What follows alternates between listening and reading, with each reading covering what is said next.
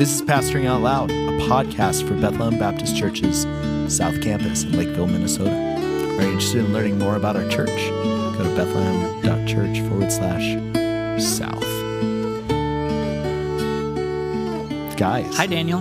Hey, Nick. How are you? You're still with us, Nick. I'm great. We're recording this, whatever today is, Wednesday the 25th or something like that.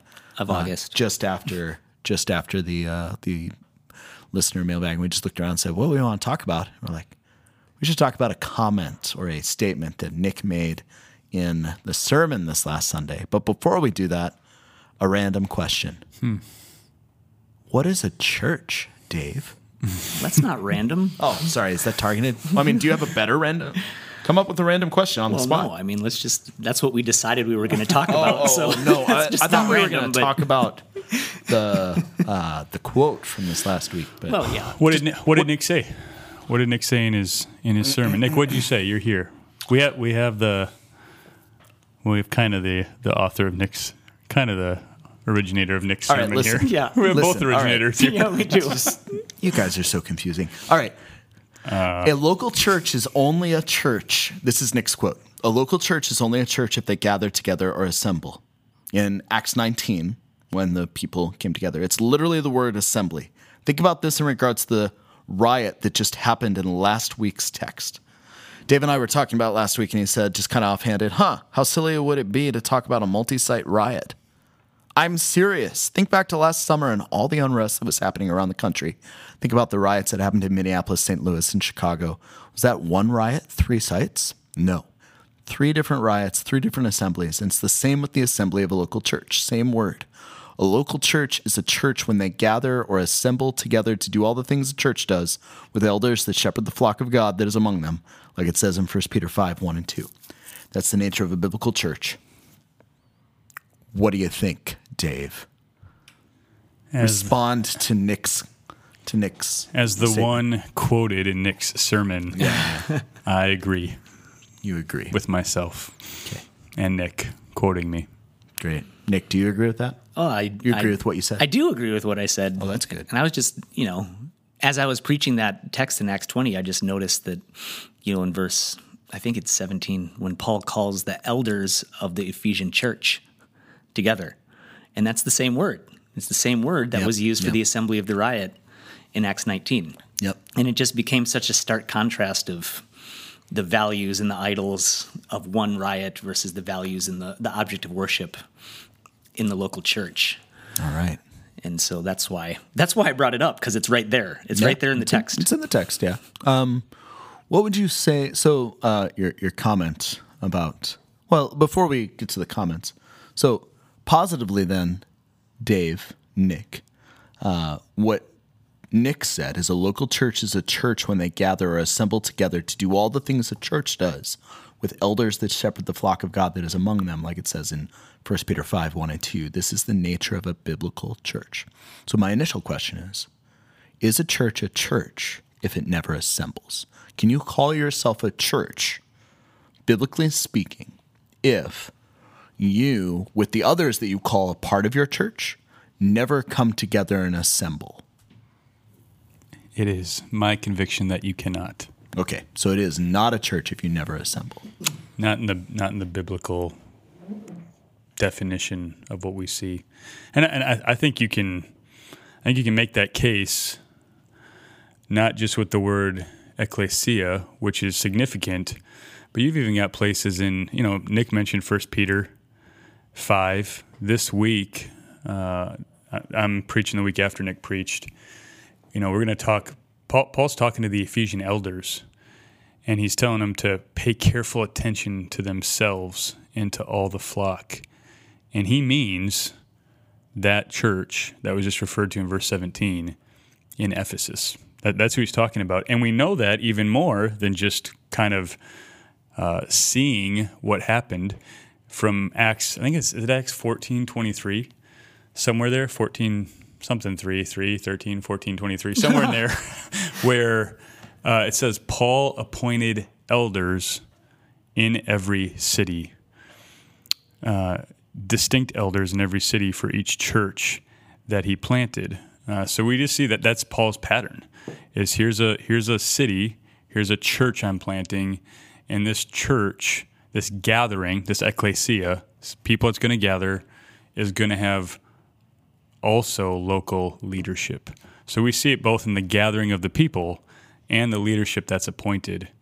And I think that that's why even when Paul writes his letters, he says, to the church in, to the church in, to the church in. He's talking to local places that gather together and have local leaders. That's good. So, Nick, you said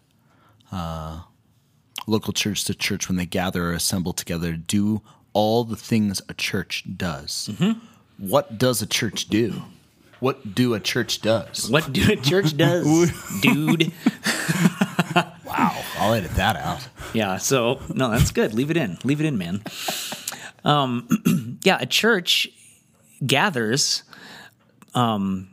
to affirm one another's faith, exercise the keys of the kingdom. So we get that from Matthew 16 and Matthew 18. Wait, is that the same thing? Affirm one another's faith is exercising the keys of the kingdom? Well, not exactly the same thing, but it's. Yeah.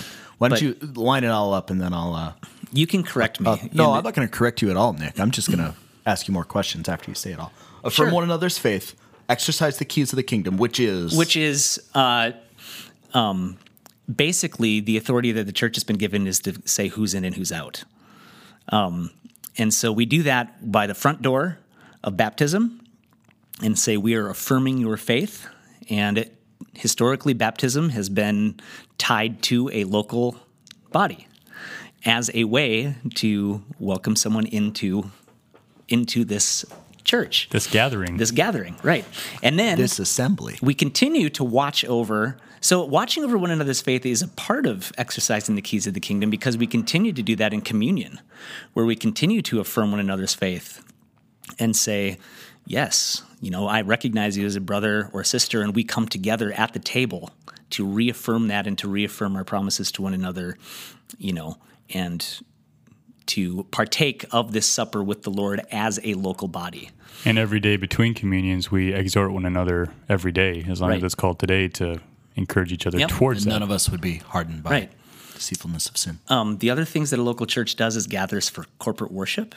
So we gather to read and listen to and sit under the word in various ways. And we gather together to pray together, and we gather together to, worship together. And so those are the things that the church does. Yeah. I mean, Acts, the end of Acts 2 is a good kind of summary for what the church did and will always do. The teaching of the apostles, which we now have in the New Testament, the breaking of bread, the prayers, the fellowship. That's what we're doing week in and week out. And then we, in between there, we're exhorting one another every day. We're gathering into smaller groups where we can be in each other's lives to encourage one another's faith. And then where Nick was going, and then he forgot because he was doing just an exquisite job. He just got too involved. There's a back door called church discipline. Yep.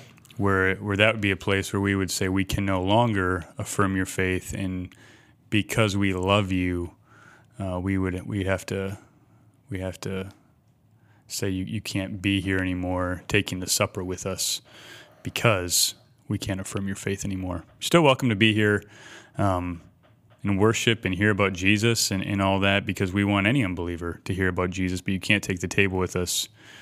Barring circumstances of safety. Yeah.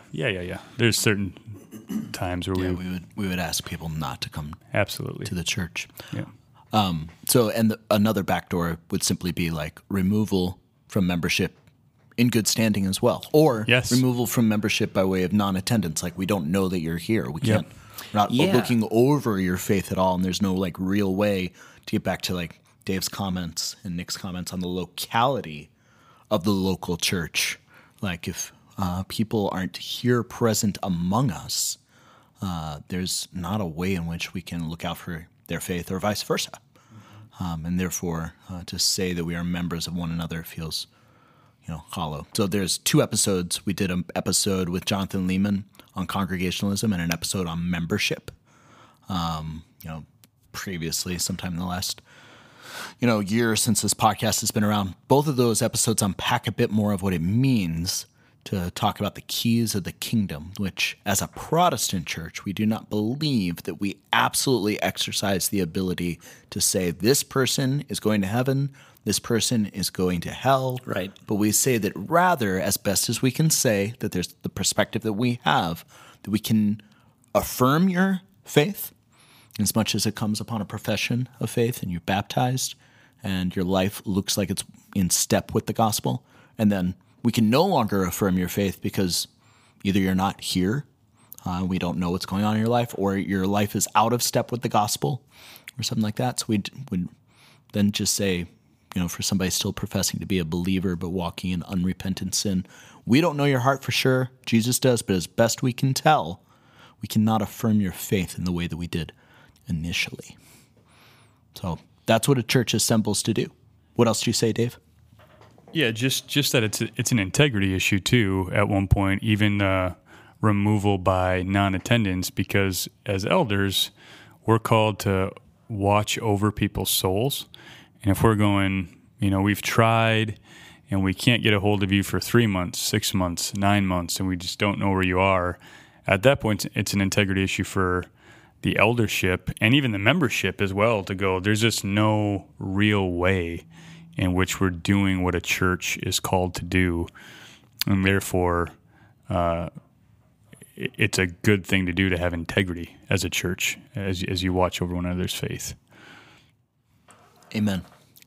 So we started out by talking about, can a multi-site riot happen? Can you call a riot, I think, as Nick said, Chicago, St. Louis, Minneapolis, is that one riot in 3 locations?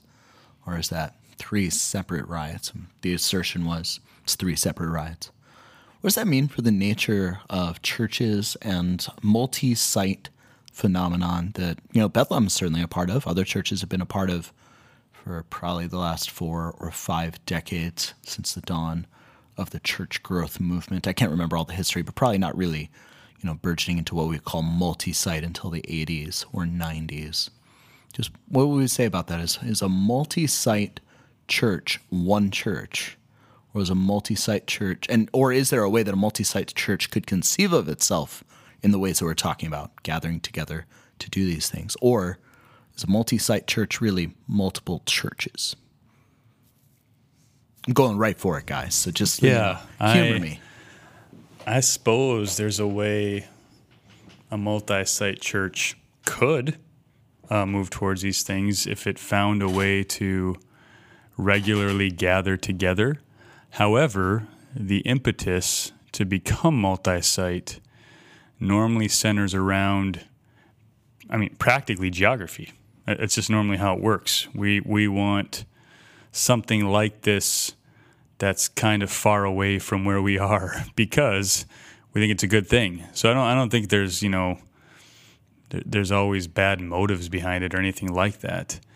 But I think that because of what the very impetus is, we're not close. We can't really do this well all together. We need to separate out to have it at different places.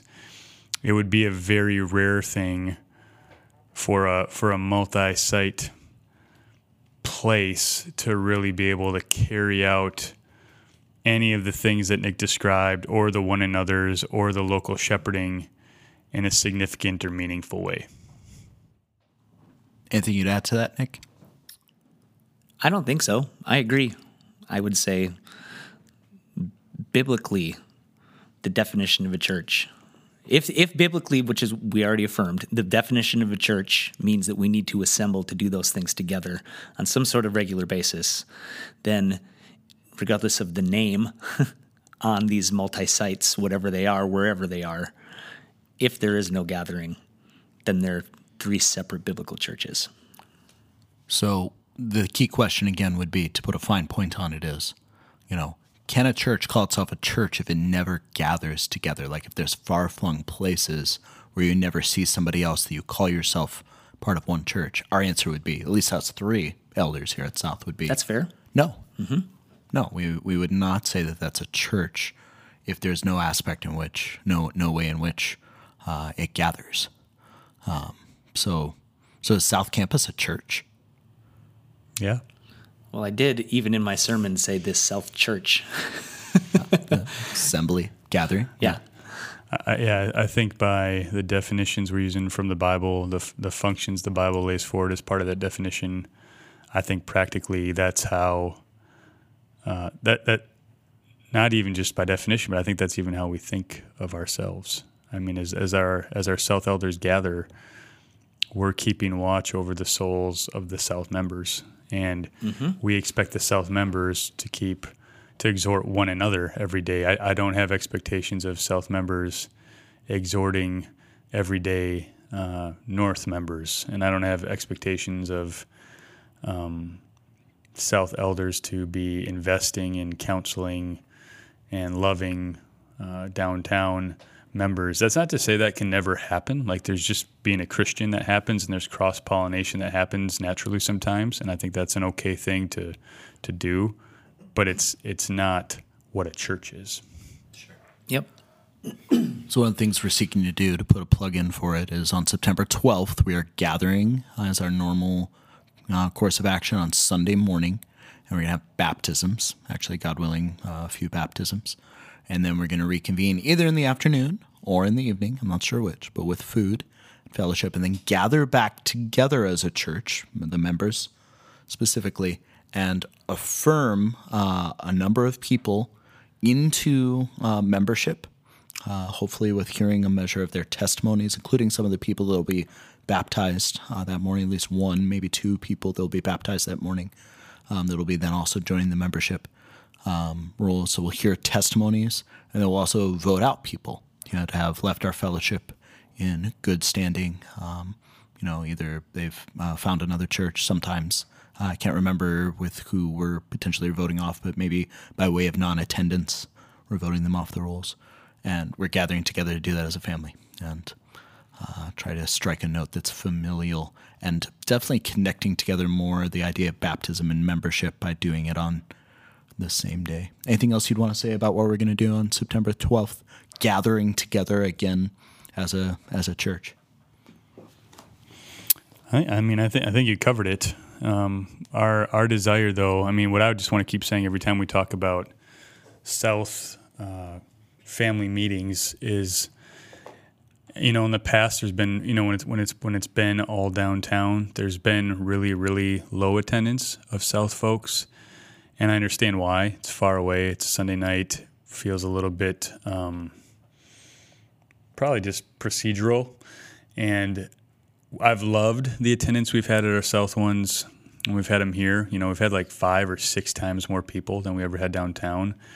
And what my ambition would be for anyone listening, and if you know people who don't listen, you can spread this ambition with our glad endorsement, would be that we'd have, as often as possible, one member of every household that would come to these family meetings, and that you would begin to see it as a really, really important moment in the life of our church as we affirm membership, as we remove members, as we hear testimonies, as we take questions, that this is a really important family moment. This is one of the most important things we do together, and that people would plan and prioritize that way. That's my prayer. And just to say, we need the body to be the body. We need the church to be the church. One of the things I'm hoping to mark the time with is also bingo. A large amount of bingo. A large amount of bingo. There might be another bingo game with maybe books instead of marshmallows this time, but we'll see. Books seems to be more of a common theme for what I would give away typically. All that being said, but to really mark the time with prayer. Yeah. A lot of prayer in the body, not only directed from the front, but also spontaneous. Would you please just pray for this for me as we've gathered together as members? And for us to corporately pray for people and develop more of a sense of, we can do the one another's of Scripture in some sense all together, not only in smaller pockets. That's great. Anything else that you guys would say about gathering, assembling in the nature of the church? I feel like we said a lot. Yeah, just that this is for the good of the church. So we're not just trying to be, legalistic or whatever. about this. But if it says it in the Bible and the church is defined in such a way, then that's what's going to be most helpful. What if you're listening to this podcast and you disagree with that definition of the church, or think that perhaps the word church has more elasticity in the New Testament or in practice than maybe we're saying here? And again, the key question is we're saying, if a church calls itself a church but it never gathers, it's not really a church, biblically speaking, at least when the Bible labels a church. So say that question, somebody would say like, yes, you can be a church even if you don't gather together, and you're listening. What would you say to anybody who's listening and maybe they're in that spot? Yeah, I would say we always invite more conversation, and I want to be faithful. And so if we get together and any of us can be shown that we're missing something here, then we'd love to get together and talk about it. And we'd love to get together and talk and try to show you what we mean. So it's not hey, we'll just hear and see what you think. Maybe you'll change your mind. We want to change your minds because that's our call, is to go, let's reason together to be as faithful to the Bible as we can. And I would say, while this seems like a really important thing, when we talk about how does membership and leadership work together, responsibility, accountability, shared responsibility and accountability, I think that we're seeing how important it is in these days at Bethlehem.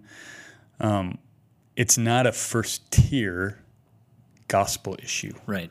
And therefore, we are very happy to have you here and do those one another's and take communion with us and sit under preaching and love our neighbors together, even if you go, here's this second, third-tier thing I'm not quite sure I'm on the same page with.